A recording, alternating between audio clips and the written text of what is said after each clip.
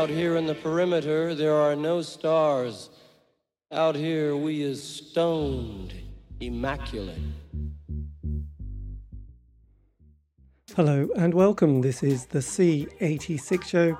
I'm David Eastaugh. As you know, we love a special guest. This week it is going to be the turn of This Heat, all the way from the late 70s and onwards, because I spoke to the drummer, Charles Haywood, very recently to find out more about life, love, poetry, basically an awful lot about music. So this is the interview, and after a few casual minutes of chat to get to know each other, we got down to that very important subject that was the early years and those formative influences. Anyway, this is Charles in full flow. Charles, take it away. I think it's very important as well, because that's the way that people, you need to set up, offer models or offer examples or offer the fact that it is so strange each time someone falls in love with music. Yes, absolutely.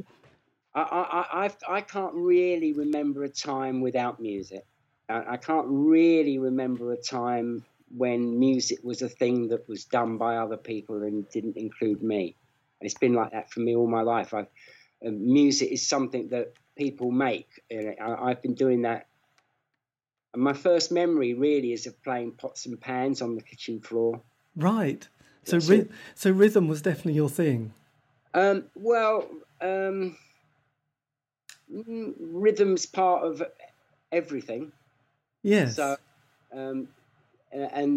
some things bring rhythm sharply into focus, but basically rhythm's there in everything. And when you're at 2 years old or something, everything's also possibly a musical instrument. In fact, when you're 2 years old, I don't think the concept of music quite exists. Yes, actually that's true. Anyway, when I was about 4, I was at school, and piano lessons used to be a thing that you could have at schools back then. And the teacher came round and said, I want you all to go home and talk to your parents and tell them that there are piano lessons available, and that they should get in contact with us if you want to do that. And as she was handing out a letter, and I put up my hand and said, yes, please, I want piano lessons. And she said, no, you misunderstand. You've got to go home and ask your parents first. And I said, oh, I've already talked to them about it. Excellent. And we've already agreed. And it's like, so somehow or other, I can't remember where that came up, but it was like somewhere along the line, it had been discussed as being, a possibility without even knowing what that possibility was. So my dad loved music. He didn't really play. When I pushed, he'd say, oh, I play paper and cone. Nice. Elementary kazoo. And he could also play a sort of spoons. Yes. But he loved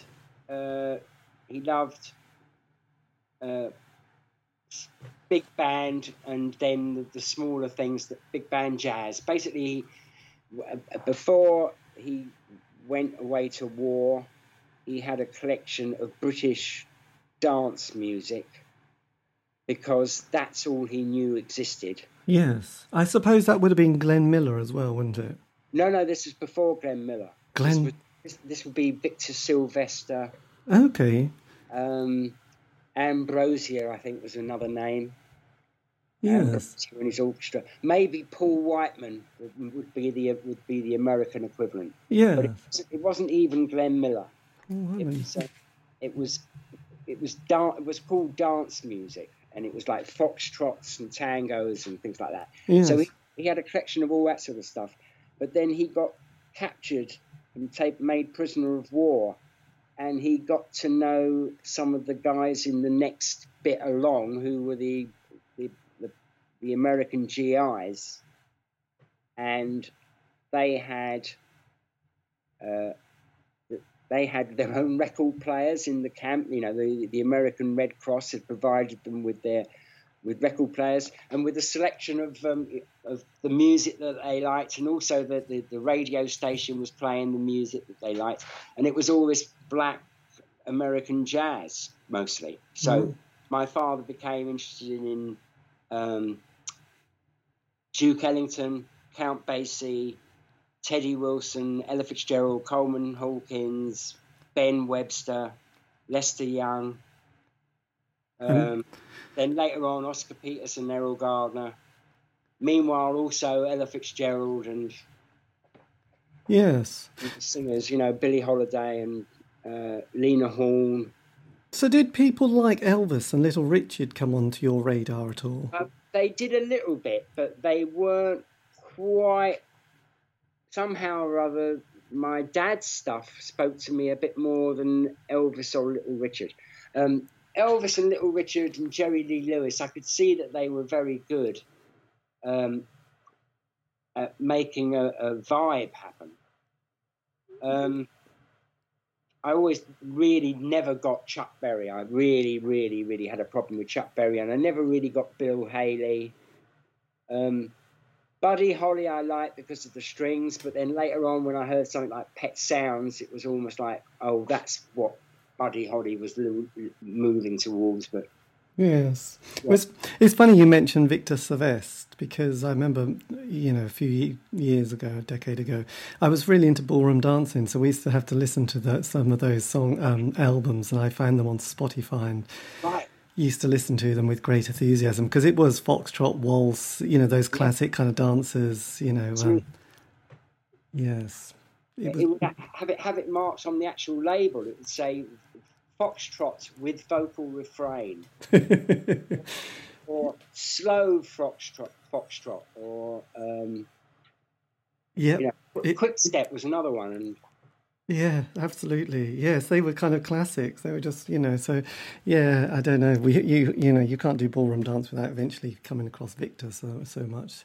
So then during the 60s, obviously this was your teen period. Did you, and normally with decades, they don't often run completely, you know, like from the O year to the 9, you know, so the 60s are often 63, 64 when things started to really change with the Beatles and the Stones and then Kinks.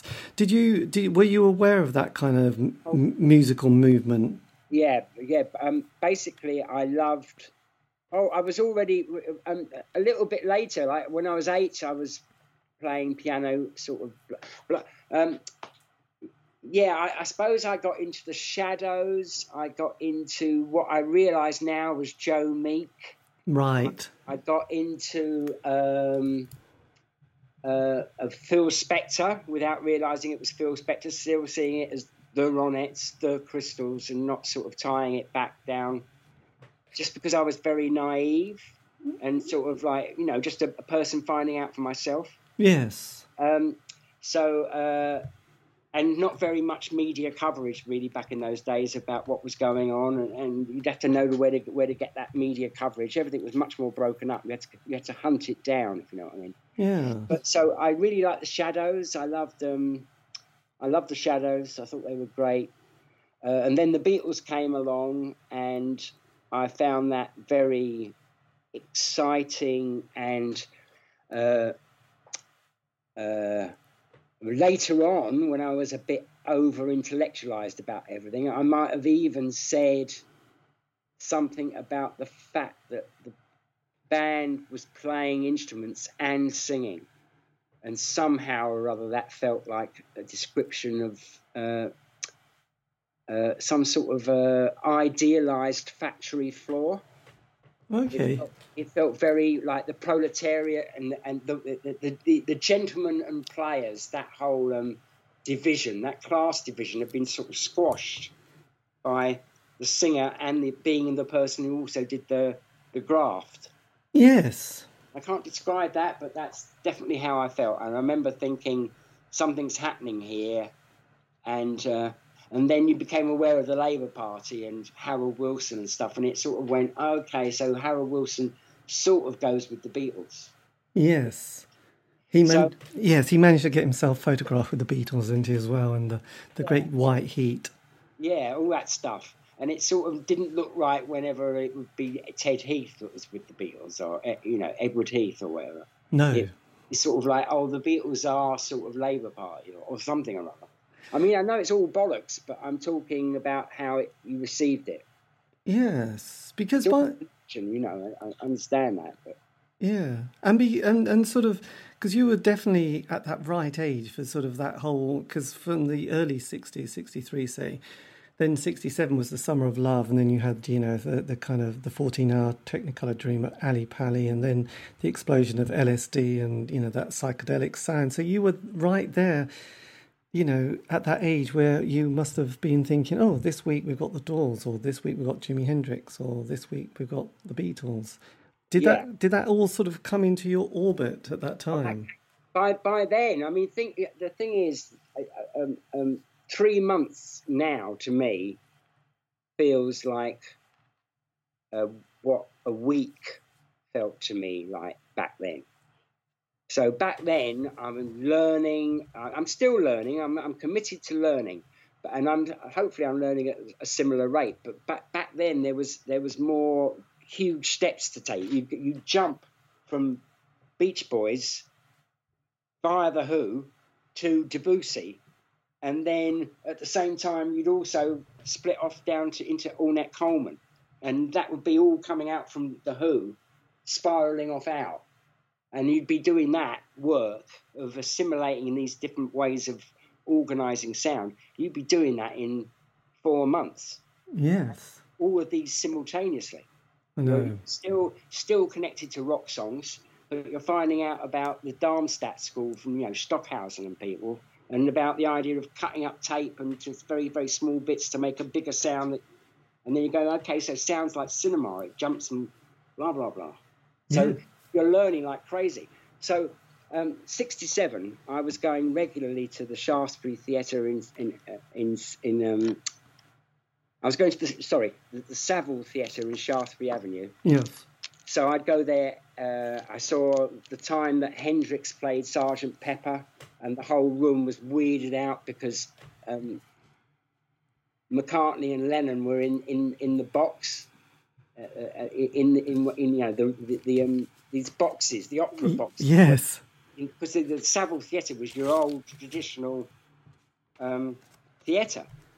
So I saw that amazing gig with Hendrix where he came on and played Sgt. Pepper's Lonely Hearts Club Band.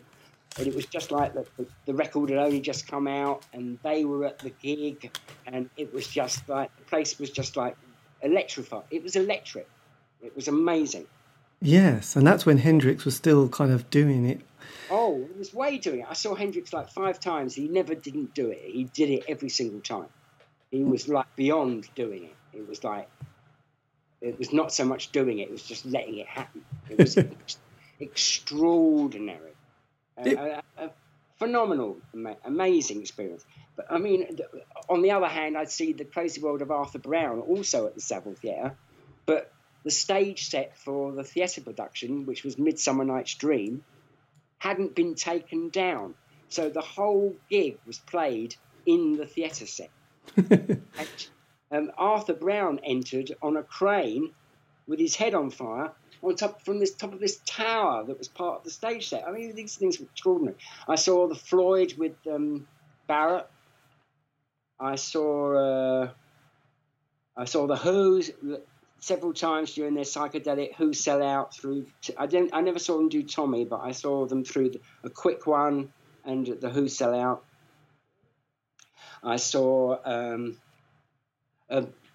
bands that were important, but you didn't realise they were important. Denny Lane's Electric, and he had this electric string band.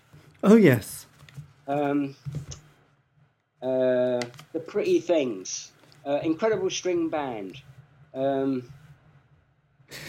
It's interesting. I was going to mention the Incredible String Band and the Hangman's Beautiful Daughter. Did you? Because they were quite way out there. So for this sort of the perfect 3-minute pop song that was coming out all the time, then obviously that psychedelic sound and you had Pet Sounds, but then something like the Incredible String Band is quite incredible even today. And there was another band called Comus who was coming out around that time who were very bizarre and avant-garde. So how did you find and, kind of not so much discover them, but how did you kind of find that kind of sound?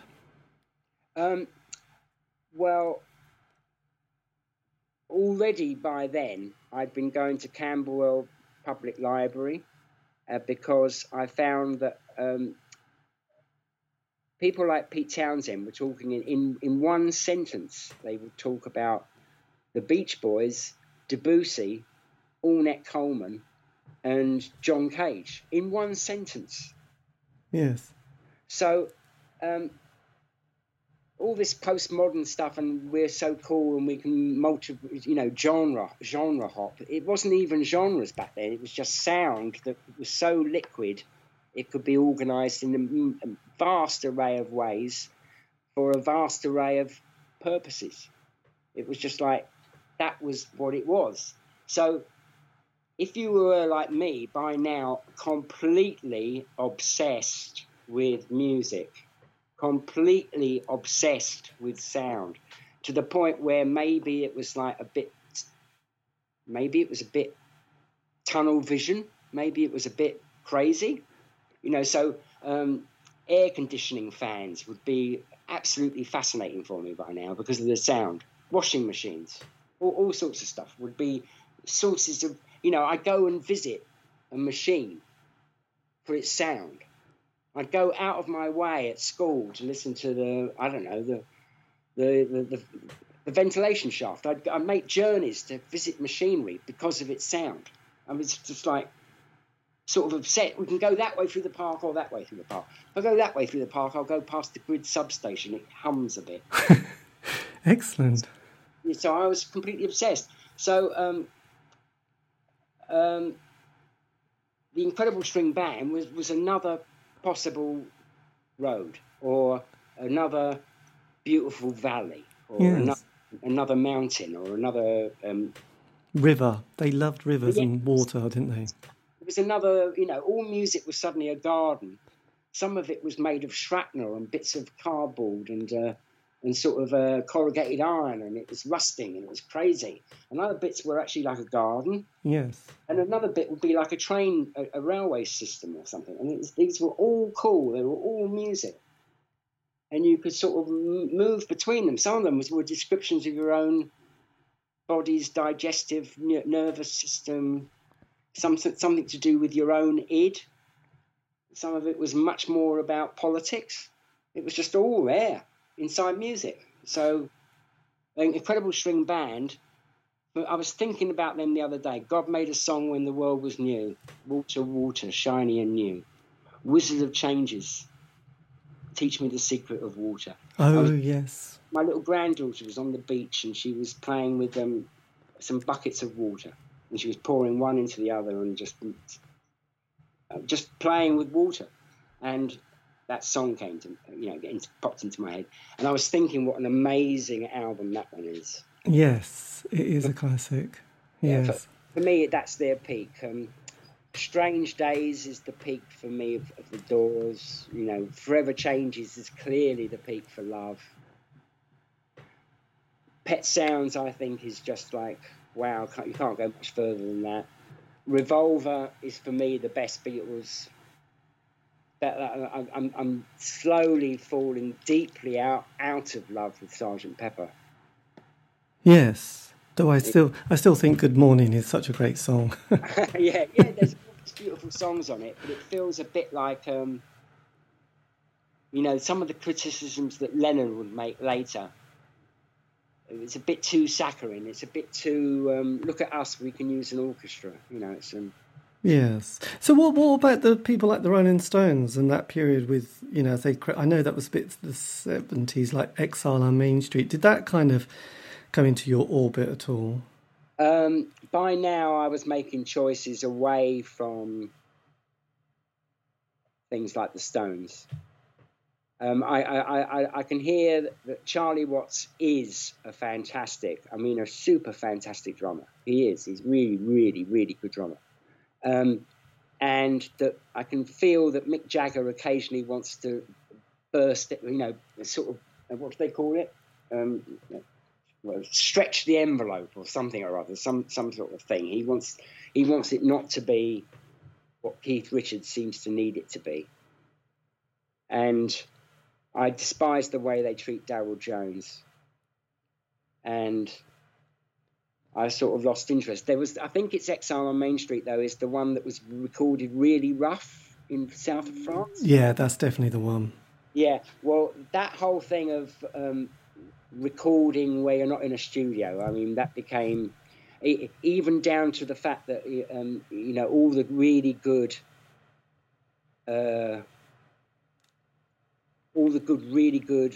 music, all the good recordings from Rajasthan or from Turkey or from Mali, all those good recordings would be either in the open air or in a church or in a sacred space or in a home or whatever. All the good recordings of the Wheelian pipes from Ireland were all in someone's front room.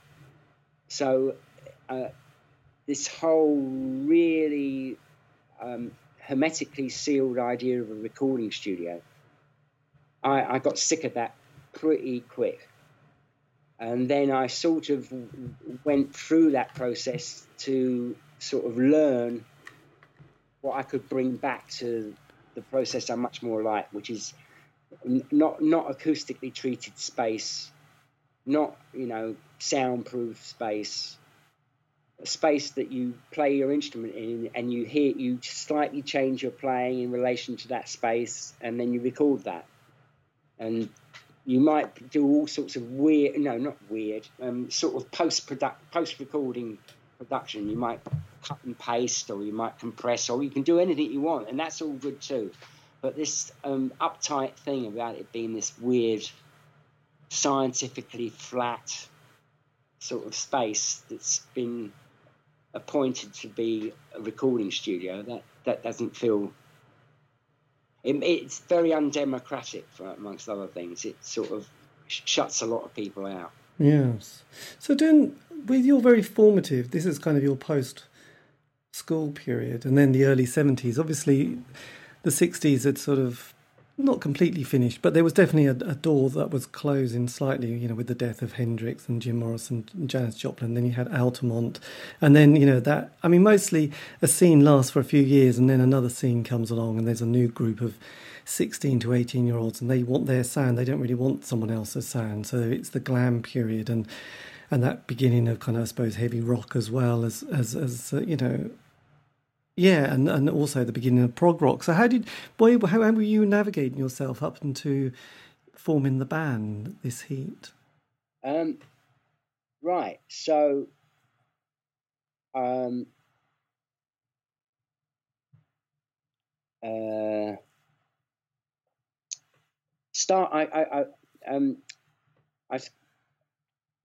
well, one way I got into the thread I suppose I looked at inside popular music was songwriting, as opposed to a particular band or a particular style or a look or any of that stuff. I mean, I was just a bit too young to be a hippie. I would go to those gigs at the Savile Theatre and all the hippies would nudge each other and it was sort of like, look, there's these weird, groovy... There's this 14-year-old, 15-year-old with his younger brother. 13, my brother came with me. Yes. 13 or 12. And we were the youngest people there by 3 or 4 years. And everyone else was, smoking cigarettes and all the rest. And we had our coats turned inside out because we hadn't got any... We just didn't know really how to do anything. So... My brother, who was later to become this sort of visual artist, had this sort of intuitive sense of how to make things not what they were. Yes. He turned his coat inside out and walked around with the lining on the outside, and it just so we did a bit of that, for instance. So we were sort of like these weird youngsters. But I was always used to being a weird youngster. I'd be 11 and I'd go up to the West End music shops with my mother. And I'd be buying drums or looking at drums or buying drumsticks or and I'd always be buying the cheapest thing going. I'd go down to the second-hand dart, there'd be a cellar full of old rubbish. And sometimes they'd even give it to me because they were completely bemused by this sort of 11-year-old with his mum buying bits of drum gear, because no one played drums until they were 18 or 19 or something. It's something that, or somebody got a guitar at 14, somebody else got another guitar at 15, someone else got a guitar, but then they bought a bass because the other two were better. And then they got a group together and they needed a drummer, and there was a mate who was like a laugh or was good at music and could play the piano, but we didn't want the piano, we wanted a drum kit. And he became the drummer. Yes. That would be the way a drummers happened. There weren't drummers at 14 like there are now. There was like 3 British drummers there was 3 kids in the UK who were playing drums under the age of 16 or something like that. Yes. Everybody else was in marching bands, hoping when I'm out of this thing, I'll play a drum kit. But they were, it was like it's nothing like it is now. You can practically do an A level in drum kit now, it seems to me. Back then, you had to, if you admitted you played drums like I did at school, people sort of looked down on you. Right. Was it a bit like the goalkeeper in football then? Were you a bit the odd one out? Yeah. It's the goalkeeper thing. Yeah. Yes. Everyone wants to be the forward scoring the goal. But yeah. There's your guitar solo right there. Yeah, wooing the crowd with the, going down on their knees. Yeah, you can't do that as a drummer, can you really? Well, not really. You've got to make sure it stays together through the next bit. Yes, I know. This is though. Fast forward to the 80s, you had Motley Crue doing some strange things with the drum kit, but that's another story, isn't it? Really. But yeah, so when did you go to a college or university at that time before you got the band together? Well, the intention was not to have it. When I left school, I basically tried to be in a band. So I was in Gong, but only for about 2 months. And then I was in bands that didn't really go anywhere, or maybe played a few gigs but not really, or stuff. I did an awful lot of auditions. I'd get the Melody Maker every week, and the first thing I'd do is go to the back to this thing called Musicians Wanted, and I'd read through from the top because I realised it wouldn't be just D for drummer. Sometimes there'd be these other bits. So anyway, I'd read all the stuff, and then if there was an advert in there that I thought was interesting, a sort of like a call out for an audition that I thought was interesting, I'd try and answer it, which would sometimes be very difficult because it would be a phone number and loads of other people would be trying to answer it as well. Yes. But and sometimes it would be, oh no, we've got the guy already, or anyway, or I'd get the gig and it would just be something that didn't happen at all, or like I did an audition for Al Stewart. Oh my God, you were the cat. Yeah, I didn't even know it was an audition for Al Stewart. It was all done via management. Right. And so there was an advert, singer-songwriter, seats, drummer, blah, blah, blah, and bass player or something like this. So I answered this, and it was like, we're not at liberty to tell you yet exactly who it's with, but be at this place at such and such a time, and there'll be a drum kit there. Bring your sticks that you like. Bring anything else you might want to bring. And then you're told it's Al Stewart, so you play with Al Stewart. And Al Stewart was saying, "Oh no, he went, oh, I really like I can get what you're doing. I get what you're doing. It's just not what will work for me, but I know people that it will work with." So he put me in touch with, I think the guy's name was Bernie Holland, guitar player, right, and Mike Patto. I think Mike Patto. Yeah, it was Mike Patto and Bernie Holland. They So I mean, I don't know if you know these names, but they were people that were just playing a lot. So No. you'd go and do an audition, not get the audition, but they'd put you in touch with somebody else. Yes. Because it was like everyone was very hip. You know, your thing might be singer-songwriter, but you know what's happening out on the edges of sort of like what used to be the power trio or all that sort of stuff. You're not just confined inside your own little box. And not only that, you've got mates in all these different scenes as well. Yes. But then, so as the 70s were progressing, obviously you were kind of getting closer to something quite interesting. Yeah.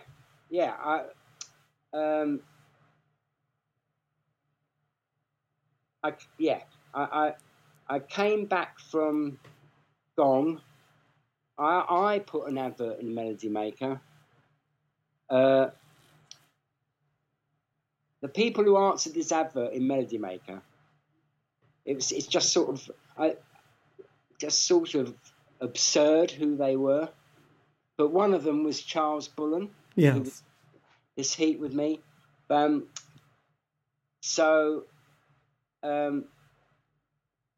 Of all the people that answered the advert, the thing is that about 6 or 7 people answered the advert, and 5 or 6 of them are still like they've gone on to make careers that are fantastic. And it's just like that advert must have been a very weird advert because it only brought about 5 or 6 people into it, and every single one of them was like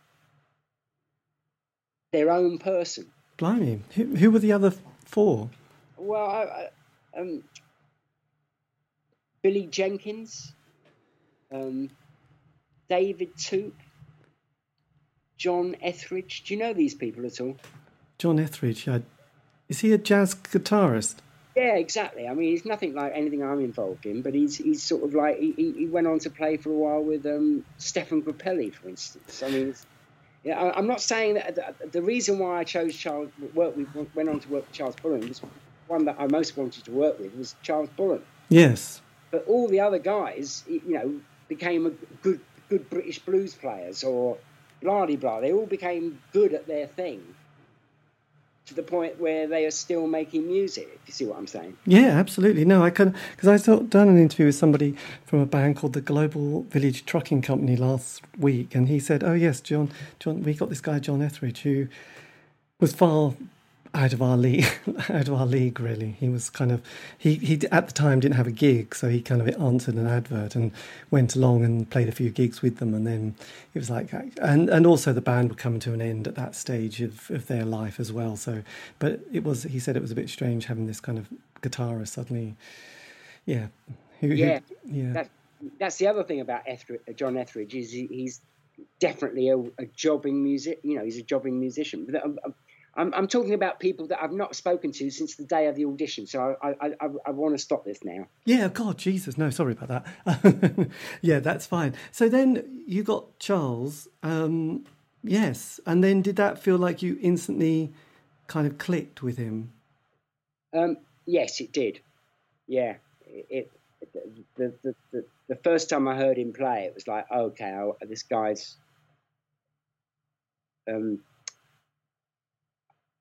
things that are just ideas in my head, but I can't quite work out how they sound. He's making them into sound.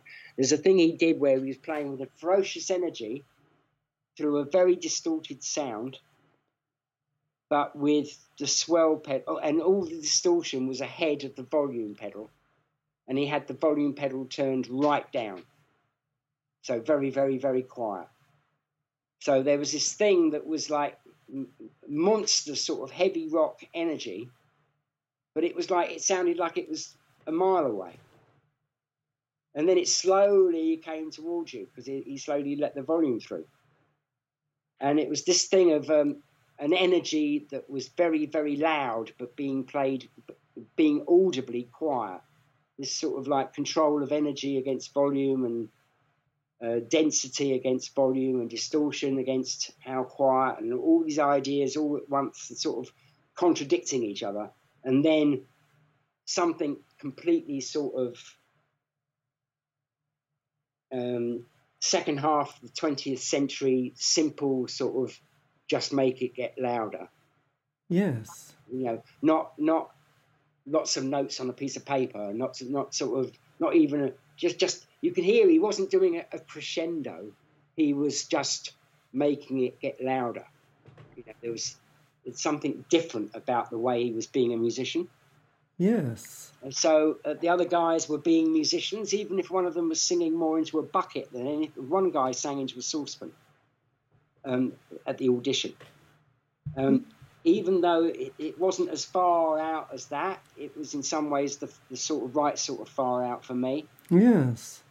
And at that stage, had you, I mean, obviously you were becoming aware of the other kind of the musical scenes that were happening and bands that were coming up at that time. You know, the prog rock period had obviously been kind of in full flow. And then also punk had sort of hit in 75, 76 with the Ramones and Damned, and then obviously the Sex Pistols. So with you know, you bring this a three-piece band together.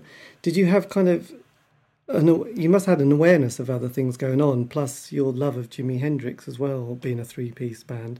Did you kind of have a vision of where you wanted to take all this? Well, we were already playing when the punk thing started. We started playing in February of '76, and names like the Pistols and the Clash, we started becoming aware of them in March and April of the same year.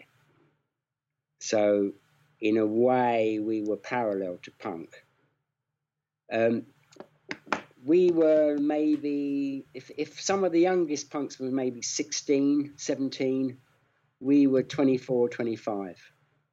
So we were like the slightly older brothers. Yes. We went to the Roxy to check out, can't remember which band we went to check.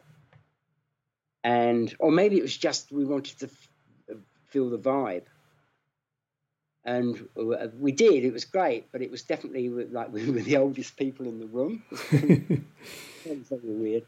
So there was the punk thing had already happened. The prog thing, I'm very proud to say I've never owned. Well, I'm not proud to say this is. I never owned Yes. I never owned a Gentle Giant. I owned one King Crimson record and then got rid of it.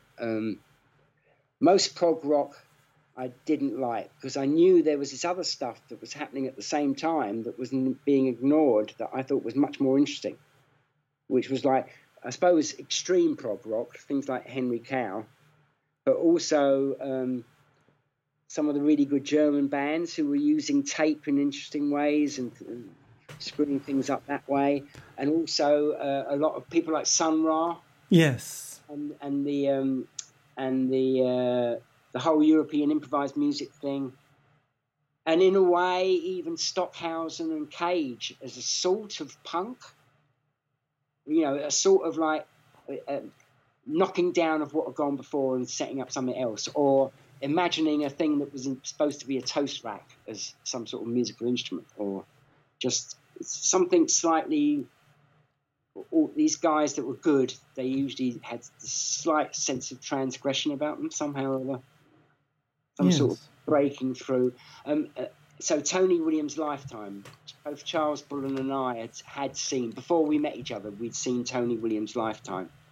And once you'd seen heard and grooved on Tony Williams' Lifetime, which I'd already heard as records, but then you hear them live. I mean, things like inflatable dinosaurs on ice just become so ludicrous that you don't even want to begin to go through that. And a lot of prog rock had stories to it, it seemed to me. And stories is just opera. And stories is a way of making people feel safe, that they know what's going on in the music. And I don't like that so much. I like not feeling safe about what's going on in the music. Yes. So a lot of prog rock felt very safe to me. So I suppose for me, during prog rock, the thing I would take during that period, there was a whole period where I loved Peter Noon's "Oh You Pretty Things," and when I found out that was on Hunky Dory, I became very excited about Hunky Dory. And then I got and changes, and it's like, okay, for me it was the little bit that was sellotaped over that period was something like Hunky Dory, or maybe the Lou Reed solos or the Cale solo, the early one, Vintage Violence. Yes. And how did you? Because you worked for a while but you worked with Quiet Sun, didn't you? Which was kind of with Phil. Yeah. So I was at school with Phil and with Bill McCormick. I was at school with Phil Manzanera and Bill McCormick, who went on to join Matching Mole with Robert Wyatt. Yes. So you definitely were sort of around that kind of interesting period of the Roxy music world, as well as, the Camberwell. The Camberwell scene? Well, there wasn't really a Camberwell scene. I was once walking back from somewhere, and I walked down Camberwell Grove, and I heard this very nice thing happening in the basement. It was just, oh, that's nice. I stood outside and thought, oh, wow. And the drummers, the last thing they need is anyone to interrupt them. But if it wasn't an interruption, I would say to them, God, this is sounding good. And I found out later that was Joe Jackson. Excellent, yes. Yeah. And there was, yes, and I suppose there's the Canterbury scene as well, wasn't there? That was kind of... Yeah, the Canterbury scene. Well, I was aware of that, and the Soft Machine were a very good group, especially when they were a trio. The minute they got a saxophone in, I was not so happy with them. The stuff I've heard of them before, when they had a guitar in it, when they were a quartet at the beginning, that wasn't so good either. But for me, when they were a trio, they were fantastic. So the first two albums, basically. Yes. Because one thing that I've noticed with a lot of bands, especially the ones, I suppose it's the 80s things that I've done a lot of interviews with. I mean, they have this kind of narrative, about a 5-year narrative where they get together, they create the sound, they get a single, which is good, and, hopefully John Peel gives it a play, because often a lot of that kind of stuff in the 80s, which I liked, was I suppose, not quite mainstream. And then that John Peel session gives people that next kind of, I suppose, encouragement and sort of like feeling of some form of progress. So, John Peel, was quite influential because he, gave you a play, and also you got a John Peel session, didn't you? We got the session before we got a play because when we did the first session, we hadn't made an album yet. He was very, very key. He was keystone or whatever. He was central to the fact that we managed to start playing, for instance, in Europe. People became aware of us, and then we get invitations from, the left field clubs in Holland were the first ones to sort of talk to us. Yes. So we did Rotterdam, and we played in, I think it was Eindhoven. And then we went back to England, and then we've got more gigs, and so that was all because of Peel. Yes. And was that one of the first times you were in a recording studio with John Peel in that session? No. The first time I was in the recording studio was when Quiet Sun did a demo, and we recorded it at the studio owned by a guy who wrote "Black is Black, I Want My Baby Back" from a band called Los Bravos. God, I remember the single, but I don't remember who it was. Yeah, it's Los Bravos because he told us several times. So that was the first time, and then I'd done a couple of recording sessions for people, and I'd done some radio before with a jazz thing with a sort of free improvisation group, and the Quiet Sun album was recorded at Basing Street, Island's studio. Right, blimey. So by the time we did Peel, that wasn't such a big deal for me. Yes, I think for a lot of bands, it just gives them that feeling that they're... Because I think with a lot of people, and I mean, I don't know how it works nowadays, no one seems to know, but back then they were gatekeepers, weren't they? There was like the music press, you had John Peel, a lot of clubs, a lot of every town and city seem to have an alternative night. So that if you manage to sort of get a few plays in on a John Peel show, the likelihood is that you'd get a few gigs around the country, which would feel like a bit exciting, getting in a transit van and going up to Leeds or Leicester or Brighton, Bristol, or Glasgow. So it kind of, I think it helps people feel like there's a purpose of what they're doing, that they're not just kind of going nowhere fast. I think that's kind of an important part of any band, really. Well, yeah. I mean, I'm not arguing. I wouldn't argue with that at all. It was a great thing to be able to do it. We were very arrogant. We had a blue and yellow cassette for our demo because we thought that would make it very, very easy for people to see where it was in the pile, which was definitely true. And we harassed them so much that they sort of, in the end, gave up their if you came then, they listened to things in sequence, in order of having received them. And they were receiving like 20, 30 a day or something. And so we were going to have to wait. And we just didn't take no for an answer. So we phoned them up every 2 days or something. And in the end, it was more like, okay, we'll listen to it. So because you just leave us alone once we've listened to it. So they listened to it and they went, oh, okay, we'll see what you're going on about. So that was great. And the first session, it was supposed to go on until 10 o'clock, and then there was a wind down bit, and we had to be out of the building by 11. And we started at 10 in the morning, and it was really supposed to end at 7. And it ended up with the nominal producer of that session leaving, and the 2 assistant engineers wholeheartedly agreeing to stay behind. Quote, we'll sort out the overtime later. And we worked these 2 guys into the ground, and we didn't leave BBC session we didn't leave the studio until something like 6 in the morning. I'm thinking about this now, and it's just like, what the hell am I saying? The commissioner guy came in twice, and it was like, no, it's all right, Bill. We're just working through.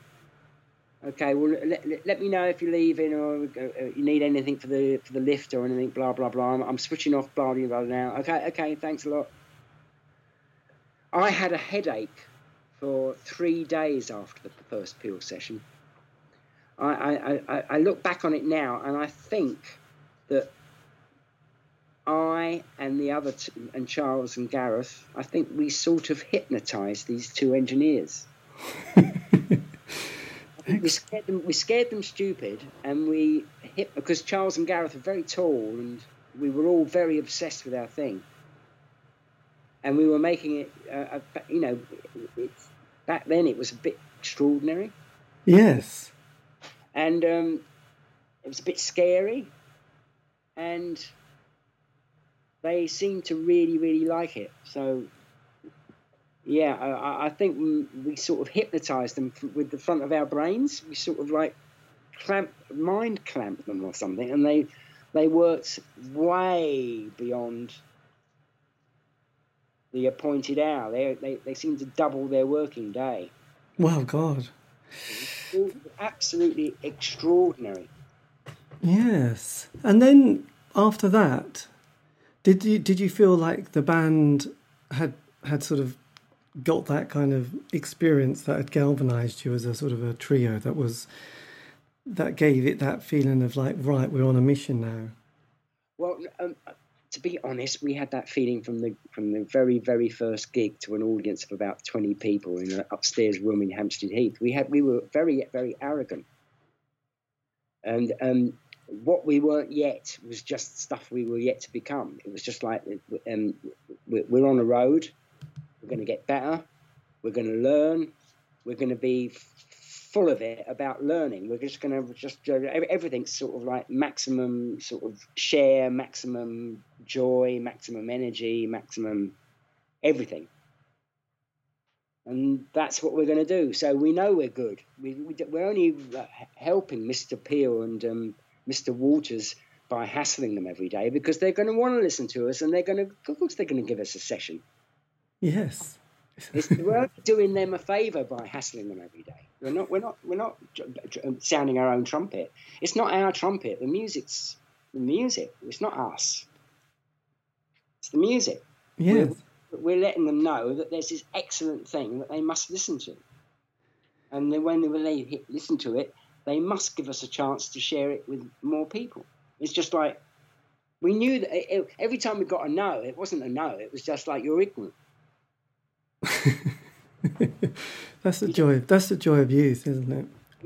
The big joy of youth, yeah. And then when you walk away from that and you start seeing it from a reasonable point of view, or a sort of thought through point of view, or someone you thought you really trusted, like a record exec who took you on board, and then they're saying to you 6 months later when you're coming back with a new thing, "Oh no, Charles, the kids have moved on now. They're all settling down with their significant other, and they want to get a nice new flat. And they don't want to know about, Falklands War." No, they want to put Sade's, Diamond Life on and relax. Exactly. This is the time of Sade. No disrespect to Sade, she makes beautiful music. That's the sad thing about all this, is people get locked inside the image that surrounds the whole thing, when really you listen to the music and it's good. Yes, absolutely. But then, after that, you got your debut album, which you recorded for the next couple of years, and it came out in 79, the end of the decade. Was that a bit of a struggle, sort of putting that together? Well, first thing to say, my immediate response to that is struggle is good. So if it's not a struggle, then there's a problem, because you're not pushing hard, or something or other's wrong.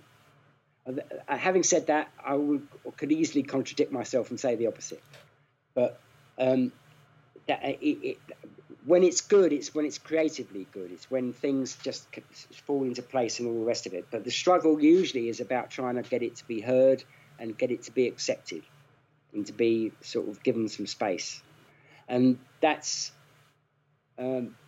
become slightly less of a struggle for me in the last 4 or 5 years. And before that, it's always seemed to be a struggle. Yes. And I sort of welcome that. Yes. I sort of embrace it. In a way, I find it slightly more difficult for it not to be a struggle so much. Yeah. Did you, looking back at that, was that period of the band and those last couple of years, because it was quite intense, wasn't it? What's your sort of memory and feeling of it sort of coming together, the three of you creating these kind of albums?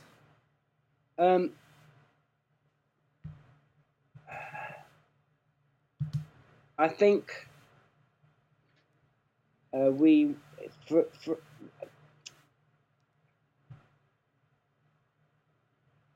the group lasted as long as it did, and for it to have lasted as any further, the things that have happened since for each of us wouldn't have happened, I don't think.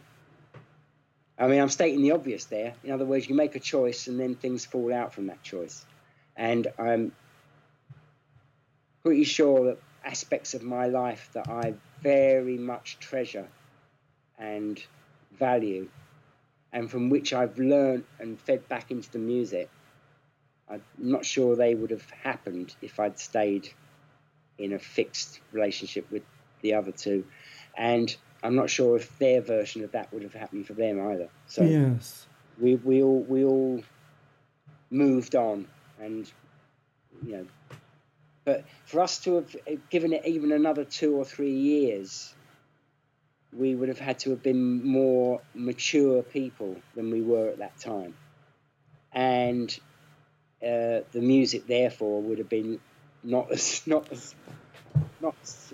thing it is now. Yes. The thing it was. So it's a bit like saying everything, for everything there's a season. Things happen, things change, things move, and you can either regret or you can feel good about it. But in fact, the way we got, especially Deceit together, and the energy on stage between us, it was pretty volatile, and we were pretty on each other's cases all the time, and it wasn't always a laugh. I don't know. Maybe I took it slightly more serious than the others. I don't know. I don't know if that was it. I used to love sleeping in the van. I was the one that volunteered to sleep in the van as much as possible. I used to feel somebody knew, because I found people trying to get into the van. Yes, well, absolutely. So it's like, okay, this is the most intelligent thing to do. No matter where we are, someone sleeps in the van. And it's like, okay, I'll sleep in the van. So I used to really quite enjoy that. But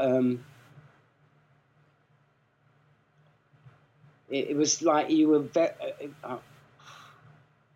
together, but you weren't together. It was good. It was for me. It's like it's not supposed to be a holiday. Yeah. It's not supposed to be a party. It's a struggle. Yeah, because I did notice, and I didn't really appreciate this until I did these interviews, that 4 to 5 years seems to be the lifespan of most bands. After that John Peel session, the first album, generally that's a bit of a honeymoon period. The second album, not often the honeymoon period. And things by then, the tensions in the band are quite a lot. And also sometimes I suppose it's the lack of money and touring, I think touring in the UK is not too bad. Europe can be a bit harder. If anyone ever does America, it seems to finish most bands off. So did you feel when you were recording Deceit that was going to be the last kind of album by the band? Not at the time. At the time it felt, because I still think it's a fantastic album, at the time it felt like we were only just beginning in a way. For me, we did almost all our touring was in Europe. We hardly ever played in Britain at all. We played outside of London. We played maybe 6 gigs in the UK. That would be top whack. We played. We'd go away for 2.5 months in Europe at a stretch, and we do that 2 or 3 times a year. So. Europe definitely took to us much more than the UK. Yes. I used to love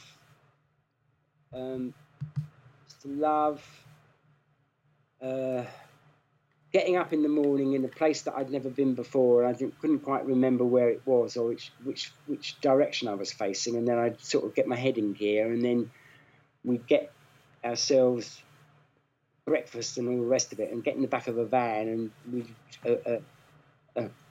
a nice outing would be a 2-hour journey, and a heavy one would be 6.5, 7, 8 hours to the next gig. And we'd get to the next gig, and there wasn't very much questioning. There was a lot of thinking, but not questioning. You just basically had to get the drum kit set up with all the other things set up. I'd be setting up the drum kit, Charles setting up the guitar, Gareth setting up his keyboard and bass and everything. And then there's the bit where you eat. Then there's the bit where you get a bit ready in whatever way you need to get ready for the stage, and you maybe you're either in a spirit where you got the sound check was a laugh with the support band, and you sort of maybe hang with the support band, or else it's like you just try and keep yourself. Then you play the gig, you exhaust yourself. It takes about 2.5, 3 hours to wind down. You fall asleep in a place you don't really know where it is, and then the next morning you wake up again and have to go through the whole process, but it's a different place and it's a different gig. And I used to adore the absolute sort of discipline of that, and the fact that it was all towards basically an hour and 10 minutes, or an hour and 20 at most, and that you put all of the day and all of the being into this hour and 20 on stage, and it just felt, I just loved it. Yes. I don't know why I went off on that one, but... No, but it's good memories. But when because when the album came out, you still toured it, but by then, was it the case that Gareth had left, and then when you were touring, you had to sort of bring in a sort of another bassist vocalist to, do the tour? Yeah, well, we brought in two other people. We brought in a bassist who later went on to join being Camberwell Now, the band I made after This Heat. So Trevor Goromwe. And then there was a keyboard player called Ian Hill, and we got the two of them into the group. And we did a tour. It was about a 6-week tour. And the band wasn't nearly as good. That was allowed insofar as you have to go through things to get to the other side of the stuff. Yes. So at its most extreme is you have to make things ugly to get to the new beautiful. That would be the most extreme version of that. You have to let yourself make something ugly to get to something that's beautiful. But I'm not saying that this group was ugly, but it wasn't overly beautiful. But that was cool. But it just became much more strained between me and Charles. Yes. I guess at the time these things happen, but did it feel a bit heartbreaking when Gareth left, or actually were you just thinking that was on the cards? Well, it had been on the cards because of stuff, everything was related to the music. Everything fed back into the music, but it wasn't the music that precipitated other things that were causing problems for Gareth. Yes. So it had been on the cards for quite a bit of time. I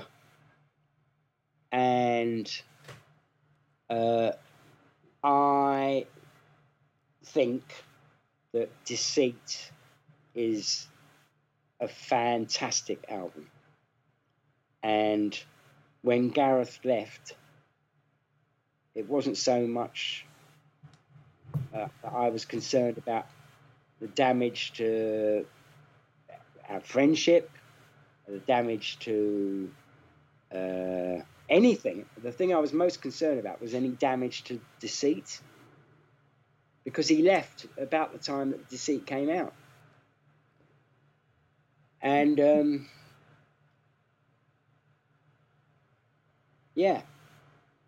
so it wasn't so much a disappointment about anything other than we could be playing Deceit now. We should be playing it out live now. Yes. And we can't. And it must have been very frustrating actually at that moment, thinking this could be this moment. We kind of got the moment. It wasn't so much a question of being known or anything. It's just there was a lull in the availability of, pardon me, Deceit during the whole Twin Towers Golf 2. Yes. That for about 18 months you couldn't get Deceit, and it was those 18 months. And I was more... It wasn't so much about being known or anything. It was about having a certain sort of cultural information available to the public. I just wanted... I think Deceit's got something to say, and I think people need to be able to access what it has to say if they want to. It's a free capitalist market. In amongst all the units available to be bought and sold, I want Deceit to be in there. Yeah. Yes. Because the 80s had been a bit of a tricky time from memory. Yeah, because Thatcher had got in 79. There had been the Falklands. There was the whole threat of nuclear war. Then the miners' strike. So everything by then was getting incredibly ugly and quite doom. There was a lot of doom. I remember being, a lot of unemployment and job seekers allowance and enterprise allowance schemes, and people sort of thinking, what's the point of anything? Because we're all going to die pretty soon. So I'm not even, there was a kind of almost from a younger point of view, the 16 to 18-year-old thinking, well, what's the point? It's just not going to happen. Our lives are going to be ruined at this stage. Well, yeah. I was in the raincoats for about 6 or 7 months, and we did the Jobs Not Dull. Oh yes. Thing up at the Free Trade Hall in Manchester or Birmingham. Can't remember now. We were on the bottom of the bill with the Beat and UB40. Classic lineup. Well, we were bottled like crazy, bottled and booed and spat at and everything. They didn't want the raincoats. Blimey. They wanted the Beat or the. Yes, they wanted reggae. They wanted ska and reggae, didn't they? Yeah, they wanted ska and reggae, and that was fine. But I think they also didn't want women singing at them. Yes, that's a bit. We've all got a bit more joined up since then, and we see the sort of structuralist and the structural thing and the systemic thing and blah blah blah. We sort of realise that. But back then, they wanted Jobs Not Dull, but they didn't really think that having a go at these women was a problem. It's all very good. But the big thing about we did 2 nights running there, and on the second day, the day of the second gig, I went to a local music shop, and I got this kazoo. Which is made out of an old bullet case from the First World War. It's called a Tommy Talker. Blimey. They were about to throw it away, and I just happened to be there as they went to do that. So for me, of that weekend, that is the big event, was this music shop and this amazing chance encounter with this thing that was used to sort of disguise the voice so that the Germans who could speak English and translate what people were shouting from one trench to another couldn't quite understand it as well because it was distorted. So it was called a Tommy Talker, but basically it's a kazoo. Yes, blimey. It's yeah. And then after your tour, did you have a moment where you decided to sit down and say, this is the end of the band? Right. So during the tour, it was coming to the point where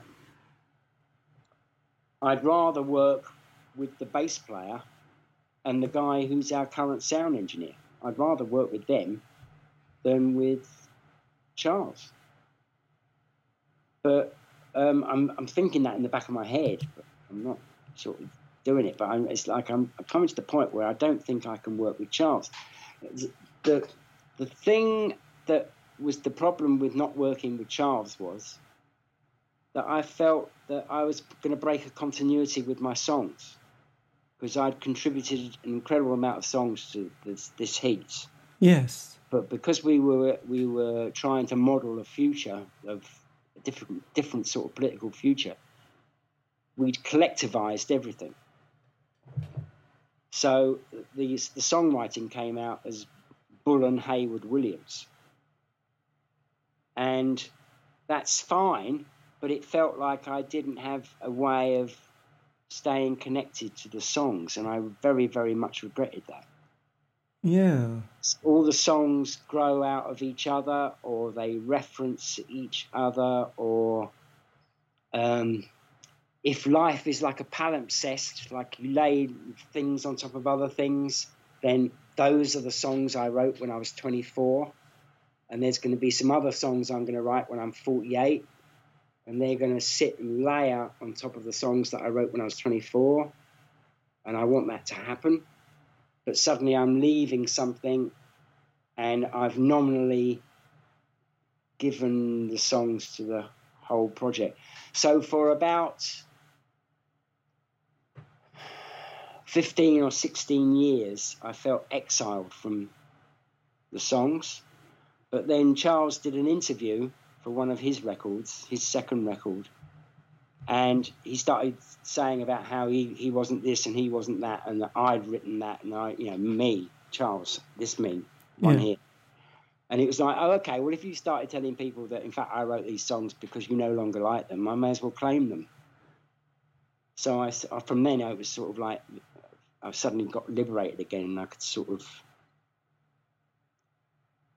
feel like I connected back to these songs. But the thing I most resent, the thing I during the tour, I knew I wanted to stop working with Charles. Then we had a meeting with all four of us that were in the original, that were in the group, and we said that we want to stop. And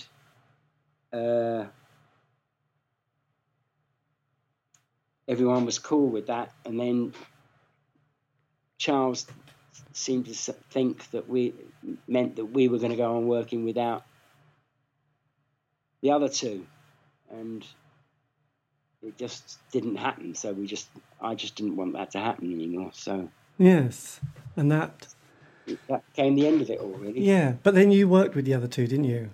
Yeah, exactly. With the Camberwell Now. That's right. And did you feel slightly liberated at that moment? Oh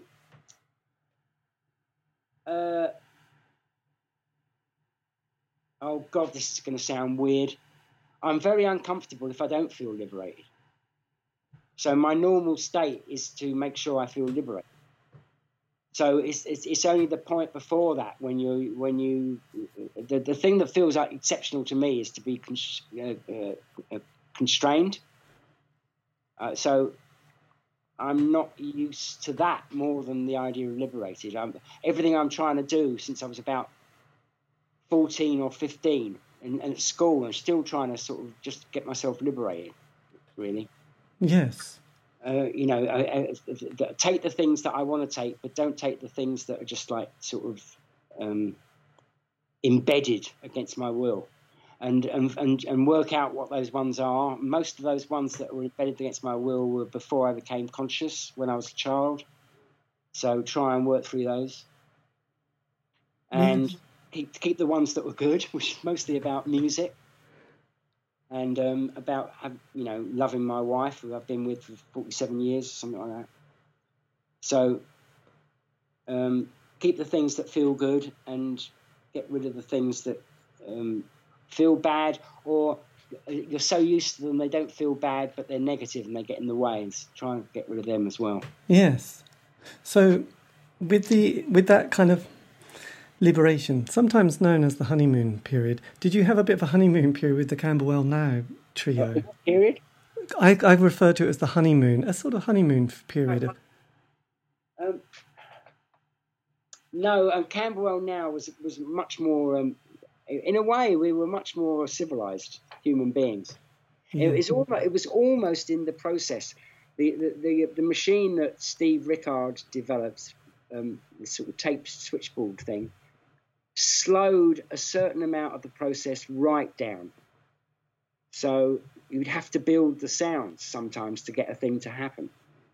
You'd know what it was going to be, but to actually make it so that you could hear it, you'd have to go through a period of recording the sounds. And these sounds could be quite dense. They could be, all 24 tracks would be two voices singing the same note. So you'd have 48 voices singing the same note, and then you'd have 5 of those notes in a song. So this would take a long time to record, to mix, and blah, blah, blah. Yes.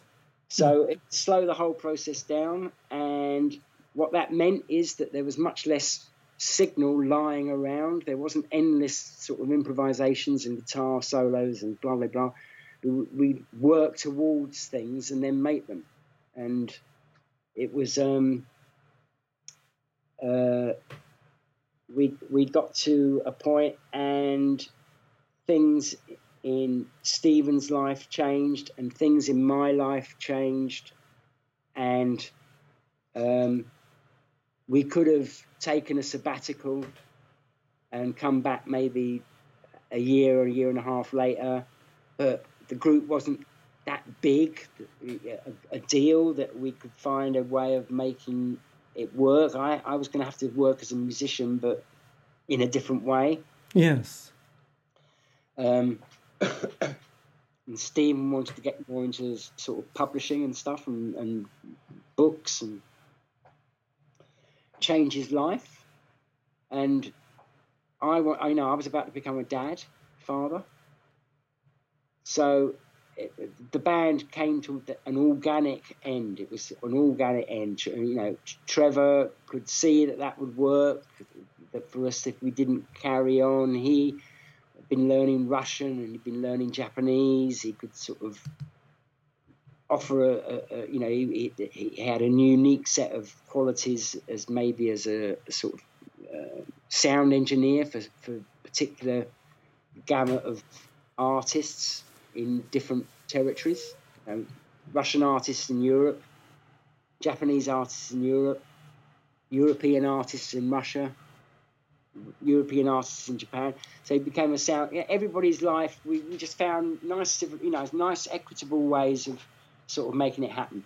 And over the last tour, we sort of negotiated that. Yes. And, we all shook hands at the last gig, and I think we went back home and went back to someone's flat and played some sort of family game like Cluedo or something like that. Something very, very, very normal and mundane. Yes. Got slightly drunk. Yeah, it's nice to have a closure. I think closure is so important. Now, you've obviously done a phenomenal amount of solo work from then and did sessions with lots of people, including Everything But the Girl, who we love. I was going to say, because you then, obviously there was a death of members of the band, which is obviously quite sort of like always a bit of a shock and surprise when someone dies that you've known. There's that point in life where you don't really know many people who've died, and then suddenly someone dies and you think, oh, that's a bit weird. And then you have a reunion, don't you, with Charles for a couple of one-off gigs. I just wondered how that felt after all those decades. Do you mean This Is Not This Heat thing? Yes. Yeah. It ended up being more than just a couple of gigs. It ended up because we did 2 nights at Cafe Oto with the intention of playing them as sort of warm-ups, tryouts for the fact that we had a gig in May at the Barbican. And then once we did the gigs at Oto, All Tomorrow's Parties and Safe as Milk, both of which have gone into liquidation or whatever, they offered us gigs. So we had some gigs running up till June or July. But then in April, just before the first of the festival gigs, I was backstage at a sort of grotty venue in London playing a sort of regular gig, and the staircase was all fucked up and I broke my ankle. So we had to cancel the gigs. And people had bought tickets for the Barbican. People had bought tickets for the festivals. Yes. From all over the world. People from Japan, people from Australia, people from all over. And there was this sort of like, it was really, suddenly, instead of it shutting things down, it opened things up. There was always inquiries about, well, when he gets better, can we get him to play? And so suddenly, the next year, we played quite a lot of gigs in Europe, and we played the Barbican and quite a few gigs in Europe. And then we played the States, and we played the States, I think, 4 different times. I can't remember. 3 different times. 3 different, flying out to there, playing 5 or 6 gigs, coming back. We did that 3 times. And then we played Japan. It was fine working with Charles. I mean, insofar as I love the songs, and I also I love working with young people, with youngsters. So I've been working with Nod, and I've been working with Barbaros, and I've worked with Laura Cannell, and I've worked with these people who are 2 or 3 generations younger than me, and I really, really enjoy that. And there was a little bit of that going on in This Is Not This Heat, but there was also an intergenerational thing going on in This Is Not This Heat, which was completely inside myself. So I was a mid-60s guy singing material that I'd written in my mid-20s. And that felt like collaborating creatively with a younger person. Yes. Yeah, it felt like, it felt really, really good. So, I wouldn't write those songs most of them I wouldn't write quite like that anymore, but I still really like them all. I feel good about them all. So it's almost like I'm writing singing songs from a different person. But I feel like we would, not Waving, for instance. I think I sang that like I can't, like 100 times better than I sang it back in the day. Just like, and the only reason why I am able to do that is because I've had children, and I've maintained a relationship and seen it through ups and downs, and you can do things better if you keep yourself fit. And the drum kit is a great way of staying fit, and playing drums and singing at the same time is an unbelievably good way of staying fit. Yes. So if you can still do that when you're in your mid-60s, but you've got all the experience of another 40 years, then that felt like I was in a really advantageous position. And it was cool with Charles. We made it work, and we were surrounded by other musicians who inspired us both. So it was a good thing to do. And then we had the good taste to know when to stop. I wanted to stop maybe 8 months before we finally did, but the logic for doing those other 12 gigs or whatever was such that as a musician it wasn't a problem playing those extra few months. Yes. And that's another thing I've learned, by doing it. There's a certain set of minor obligations, sort of not even really compromises, just going with the flowness of being a musician. That means sometimes what you exactly want isn't going to happen, but that's cool too. That's the music telling you what to do, not you telling the music what to do. And for me, it's always been important that I listen to the music. The music tells me what to do. I don't tell it. So, and I try to find where music is in the everyday and do the same in the everyday. I try to obey what is needed as opposed to tell it what it needs. Yes. Once I get the message from this mysterious music thing about what is needed, I'm very, very, very, very strongly on the case of making that happen, if you see what I mean. Yeah, absolutely. Because, it was only last year you brought out your last album as well. So obviously there's no kind of there's no trouble in the creative kind of world of kind of being able to find another and more inspiration, I suppose. Well, yeah, I'm very lucky. That one I made, I don't think there's anybody. No, that one's completely me on my own. The one you're talking about, Begin Anywhere. But I also make records with other people, and I even if I'm working very, very much professionally solo, I seek out situations where I can just jam, or whatever you want to call it, improvise, or whatever you want to call it, in varying degrees of being organised about chord sequences or not chord sequences, or either just completely improvised or just working on something or whatever. I just try and keep that flow happening as much as possible, so that it's got a certain sort of social base, even at the bottom line. Yes. Most of my friendships are one way or another around music.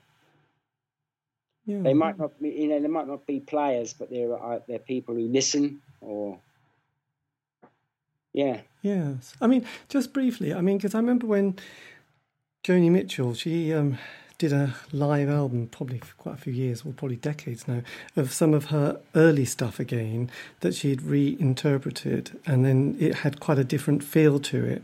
Did you, when you were sort of going back and playing some of that material that you had done decades earlier, did you feel was that quite of a did it feel quite differently to you, and the words, the meaning behind it, was it a weird place to revisit? Yeah, some of it was very, very weird. Some of it was weird, like, okay, I'm prepared to be more emotionally open, more emotionally vulnerable now than before. Before, I would have disguised it all in some sort of like Curlian photography bollocks or something or other. I would have sort of disguised it as X-ray energy from a different star, or it's not actually this emotion. It's a photograph of this emotion, or something. I would have given it some sort of art bollocks, art. And pardon my French there. And the now I was able to be more just, the words are what the words are, and I'm going to sing these words. And it's the voice has become increasingly the arena. The voice is a political scenario. The voice is a political arena. The voice is our aesthetics grow out of how we think about the voice. Our acceptance of the world and of other people's humanity is often about how we think about the voice. So to stifle the voice, to not let the voice be as full on, to pull back from letting the voice be the voice, this is all part of not being liberated. This liberation thing, I felt more liberated now than when I was doing the songs back then. When you talk about liberating, feeling liberated, I felt much more able to hold, not waving. Yes. And makeshift Swahili. And meanwhile, there's a chorus in Cenotaph, history repeats itself. And suddenly that's instead of it being a song written at a point in time when you think you're singing about the Second World War, and that's the repeat, and you've already alluded to the First World War, and then the Second World War is a repeat, and you're talking about being in 1980, and then suddenly you're in 2016, 17, and there's these wars that have happened in between, and they've happened again, and you're about to go into another one maybe with, I can't remember which particular conflict it would have been at the time. Yes. Something from the Kurds and Yemen or something or other. I don't know. Can't keep up with it. Something to do with Syria. But suddenly the irony isn't an irony that's purely literary or something, or a nicety, or a sort of a clever middle-class observation. Suddenly it's an irony that is like really an irony. It's like, it's there you go, history's repeating itself. Yes, and that must be very... Then, some of the people in the band were old enough to be my children. if you know what I mean. I was old enough to be their father. Cool. Yes, that's a strange moment. And there's an irony in that as well. There's suddenly you see loops everywhere.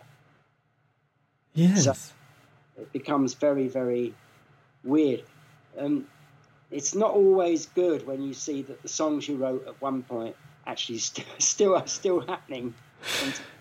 Yes, that's true. Half science fiction, sort of almost like it was like a science fiction song. It wasn't what was actually happening, man. And then suddenly it's what's actually happening, man. It's the future. Yes. It's a bit strange. Just kind of lastly, I mean, if you could have said something to an 18-year-old self starting out in your sort of path of life, I mean, I just wonder if there was something, like over the decades, some sort of lesson or wisdom that you've picked up that you think, God, I would have just whispered that to that young person. And it could be, I mean, I don't know, a bit of a conceptual idea, because sometimes people say, do you mean me back then or me now? But it's just kind of what sort of thing that you would have just told somebody that you've kind of learnt from life. Yeah. Well, just recently brought out a cassette that I made before this heat. The summer before this heat, I had the house in my parents' house to myself, and I made recordings using one cassette, record onto one cassette, play it back in the room, add another thing, play another thing, record that on another cassette, maybe do that 2 or 3 times. And so I made a cassette up that was built multi-track like that. So it's a cassette, it's purely a cassette. And Blank Editions brought it out a year ago on cassette. But to get it to be finalised and to do some things that I couldn't do at the time because I didn't quite have the technology and I always wanted to do, I had to sort of slightly manipulate it and then put it back onto cassette. And so I wrote a debate between me at the age of 23 and me now. The two of us had an argument. So this idea is quite central to me, this idea of, I was standing in Old Kent Road with a friend of mine, and she was older than me. She was a lady I knew from a community arts project I was involved in. And she said, this used to be my bedroom. We were standing in the bus stop. Right. She said, this used to be my bedroom.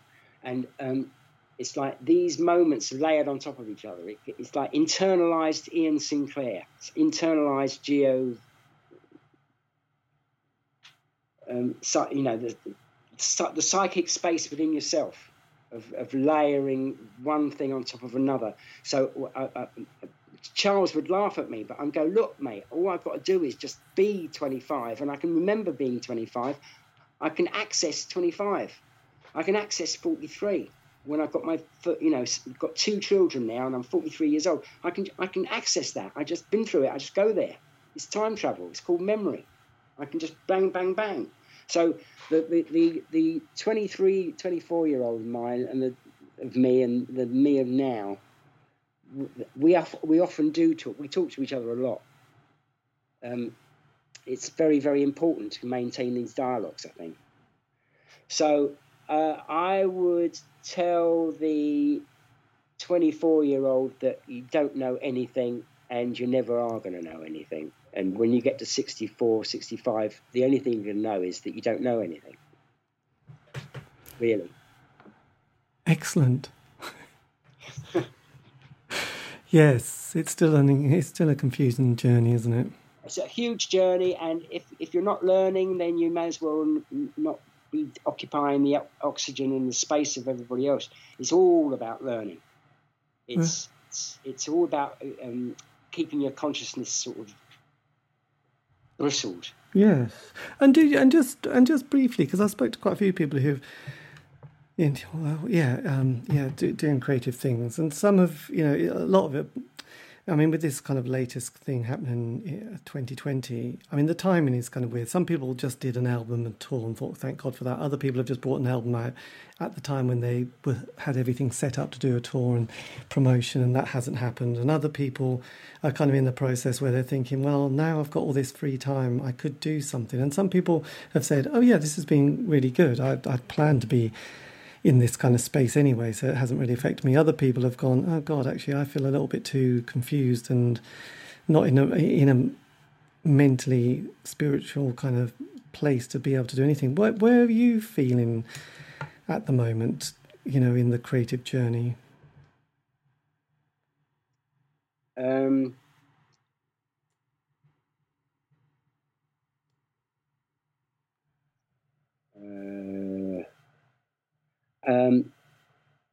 I feel like something has been definitely interrupted. I was getting a new group together, which was going to do some new songs of mine, and I was going to learn from the energy riding the energy, manipulating the energy, enjoying the energy, letting the energy magnify your own energy.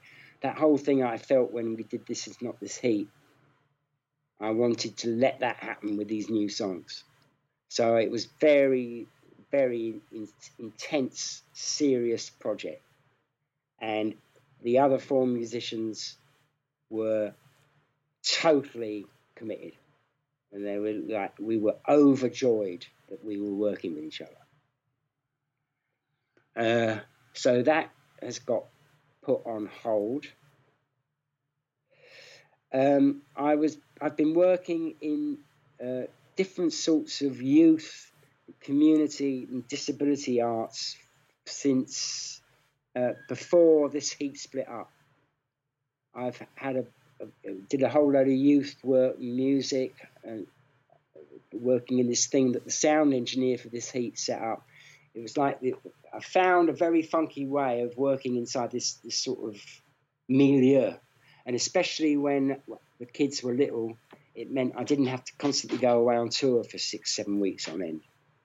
So I've been doing this one project I've been doing with a disability arts project, and it's about people with working with people with severe learning and physical disabilities. And some of the ways that this manifests itself is in how they move their body. They sway, and they sway, and they sway. They either divide the beat into 3, 1, 2, 3, 1, 2, 3, 1, 2, 3, or they divide it into half, 1, and often they divide this beat. They go from to da da da da da, and then back again. And they will all be doing. It's a bit like when you're watching spinning plates or something. They will be doing these things in different tempi.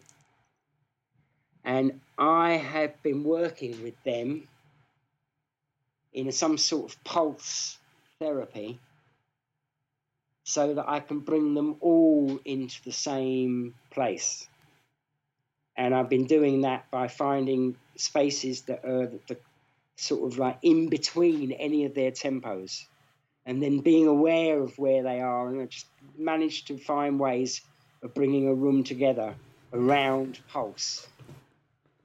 So this means that if I do a song at 120 in one space, I might need to do it at 118 in another space. And the thing that makes the difference is the audience. So I've been working on this sort of pulse of the audience and then trying to manipulate that. So this means no drum machines, no click tracks, because those things are telling the audience what pulse they're at. I'm not doing that. I'm trying to pick up on the audience.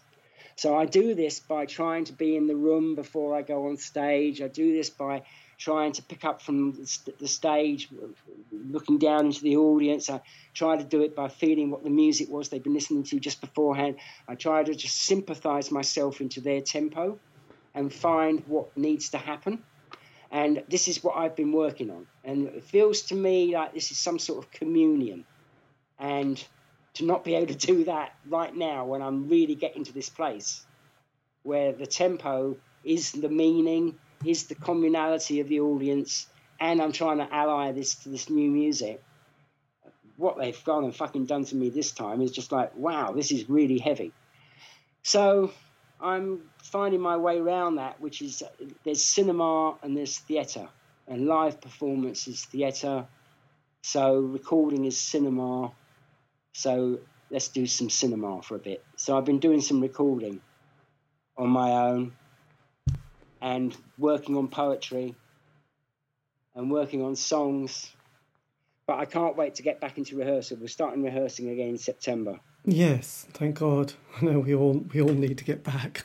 Yeah. Oh, if they don't let us get back, we're going to have to do something about this, because, I mean, I'm nearer 70 than most people, and I know a few 70-year-olds, and they don't want this for. We do not want this for young people. Yes. This is not what we want for young people. That people, old people being considered to be more precious than the experiences that happened to my granddaughter. My granddaughter's experiences are more precious than mine.